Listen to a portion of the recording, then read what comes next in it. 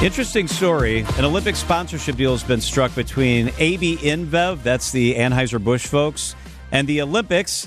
Some are saying it's cynical and an odd pairing. Others are saying, what's the big deal? This seems like a natural partnership. Pat Laughlin is with us, the Chief Creative Officer for Laughlin Constable. Pat, so good to have you with us here in the studio. Hey, thanks for having me, guys. What's your initial reaction when you hear about this partnership? Well, I work in advertising, so I'm not super cynical about it. I'm kind of okay with it. I think it's a really good indication of how brands right now are just clamoring for eyeballs. And so whenever you can have these large communal events, they're going to take any opportunity they can to have it. So the interesting part to me is that it's a non-alcoholic beer. Yes. One of InBev's, they got a litany of brands and whatnot, but it's not a beer that is sold worldwide. It's Corona's Zero beer, which I guess zero is zero, as in no alcohol.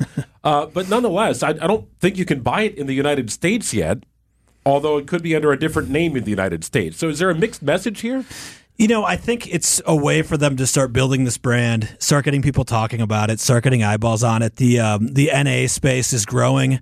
As we all know, we're coming out of dry January.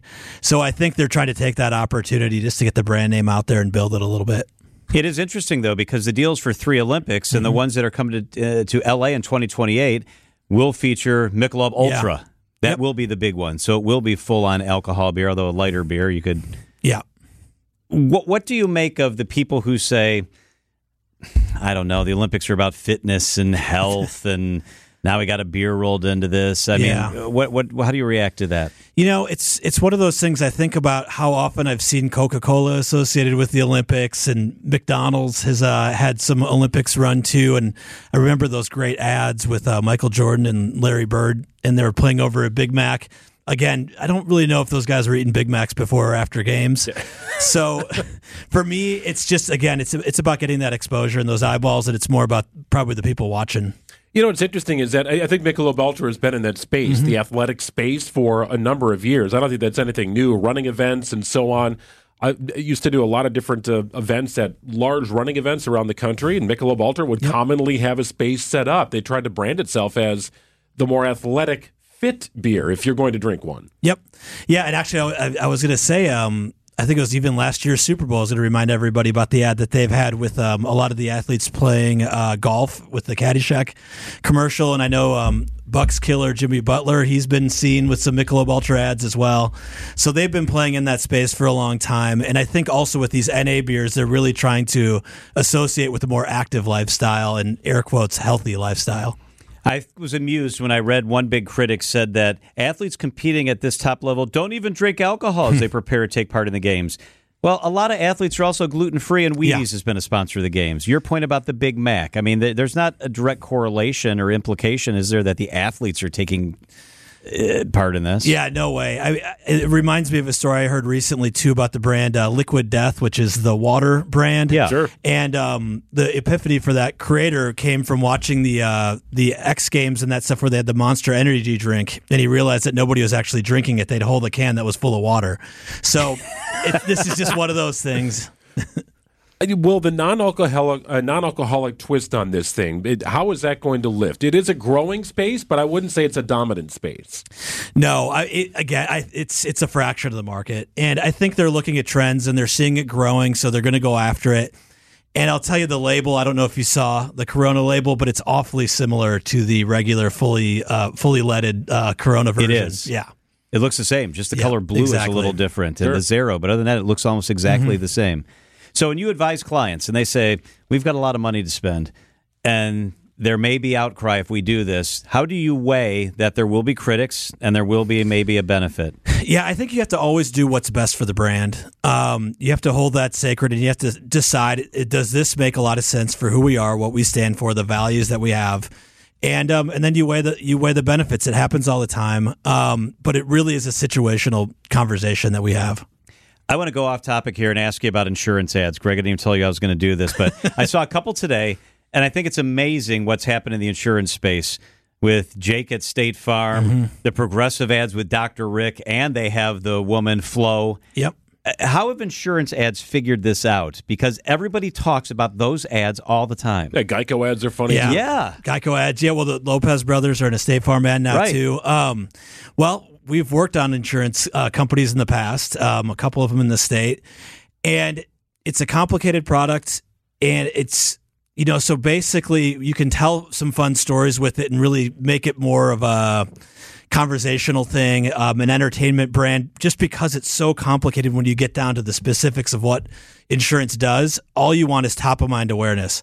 You want somebody to think about the product whenever they're looking for it. Some of the stuff that we've done, they're smaller brands, and like Acuity in the state, and another a jewelry insurance brand in Wisconsin. And with that, we can target a little bit more situational and target people more in the moment. But with these complicated things, sometimes it's good just to do entertainment, just to be out there. Those Geico things, I mean, what is it? 5 minutes can save you 15%, or 15 minutes can save you 15% or less. Yeah. That's what you want people to remember. Yeah. It's a really interesting... the insurance is really interesting, John. I'm glad you did bring that up, because it's not sexy or fun. It's just sort of something you have to have, or you kind of rent it, I guess, for lack of a better term. But there's a lot of competition, but a lot of familiar faces. So what is the shelf life for Jan from Toyota and Flo from Progressive? Like, at some point, somebody pulled the plug on the Energizer Bunny. Yeah. But that thing worked. It did. I think as long as you can keep it interesting, and, I mean, you can track if people are burning out on it. But, again, all that equity that's been built up in Flo, per se, I mean, that's probably close to $1 billion they put into that character. The second you move it away, what are you going to do? You're starting back from zero. You're starting to try to get that conversation again. So, I mean, these companies know what they're doing. They're putting a lot of money behind it.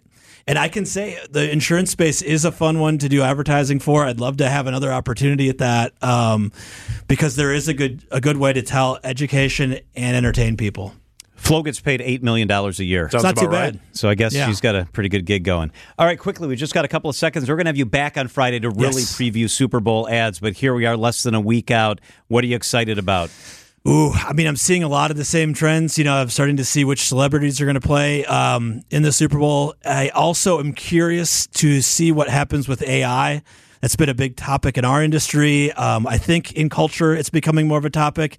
I'm curious to see if any ads really lean into it, and if there's a backlash from people on Twitter and on the other social media services about this whole AI thing. I'm guessing there's not going to be many ads about crypto like there was last year. I don't foresee that either. I'm guessing that's not going to happen. Do animals still work? Animals are always out there. Yeah, I think animals will still work. I think, animals, celebrities, all those familiar babies. Probably see some babies.